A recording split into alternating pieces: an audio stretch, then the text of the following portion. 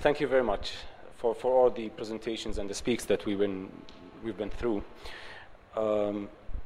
Yesterday, when I was preparing my talk, I was thinking, where do I have to start? And then I realized that it's very clearly obvious that Jordan has been always a special case, especially when it comes to cultural heritage and protection and sites. Imagine a country this small that has more than 20,000 archaeological sites. Maybe those are who are included on the JDIS and in Hagia Jordan, but maybe we have thousands more of that. And it is also very clear how Jordan, during the history of mankind, contributed to the civilization of the whole world. Does that give us a justification? No. It is putting on us, on our shoulders, a big responsibility on taking care of our cultural heritage.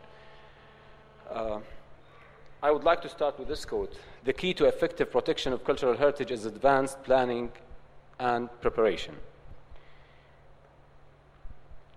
But from what do we have to protect cultural heritage in Jordan? I think those are the main factors that we might be in danger of. The natural factors, earthquakes. We all know that the story of the Jordan Rift Valley and the tectonic moves and how dangerous this is on our sites. Floods could happen anytime. The human-induced fire, pollution, and whatsoever, conflicts. My 4 years boy keep always asking me, is Jordan going to enter the war? And he keeps praying every night to secure Jordan and to be safe in this country. So from this passion of feeling, I think even, and God bless Jordan, of course, we're secured and safe, but do we have to think of what if conflicts happened in Jordan? What do we have to do? And of course, climate change, and we all remember the last heat waves that we've been. And can you imagine what this can do on our sites? It is much more worth investing in prevention than investing in recovery and rehabilitation. No? That's true. The involvement of the government protecting our cultural heritage is fundamental, but where to start?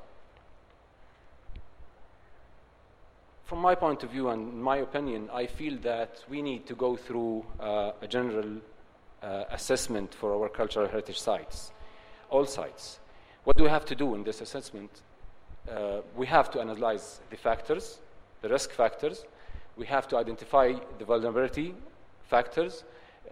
What might this cost us on the governmental level?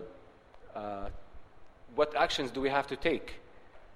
Conservation, documentation, security, and we all know the efforts that is being taking place by the Department of Antiquities and the Ministry of Tourism and other institutions in Jordan to provide those elements.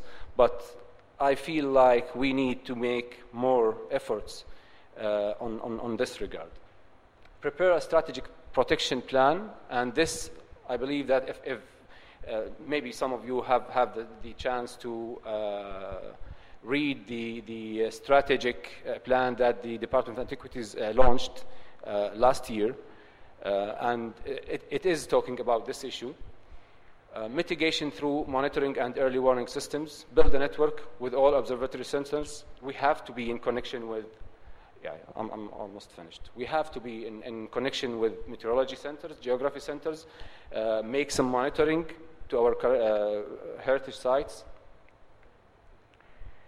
But we have also some obstacles.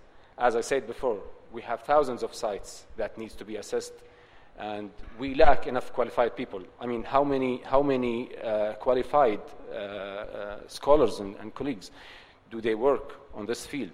Are they enough? I think we have to triple or more, even more than triple the number of qualified people to do this job. The economic situation and the priorities that the government is looking for now, this is very, very difficult compromisation. And where to seek help, of course, international organizations, scholars, local people engagement, just like what Mr. De Vries mentioned about Al-Jamal, university students through maybe volunteering programs, the private sector and donations and fundraising, conservators, archaeologists, geologists, all of us. This is the unprecedented forum unites global government leaders with archaeology, art museum communities in fight against cultural cleansing. Jordan was contributing in that forum on the cabinet level, and that gave us a good start how our government is understanding what we have to do. And I'm quoting here a small quote: "Destruction is like burning a page in the book of history of mankind." This is a picture from Aleppo. Thank you very much.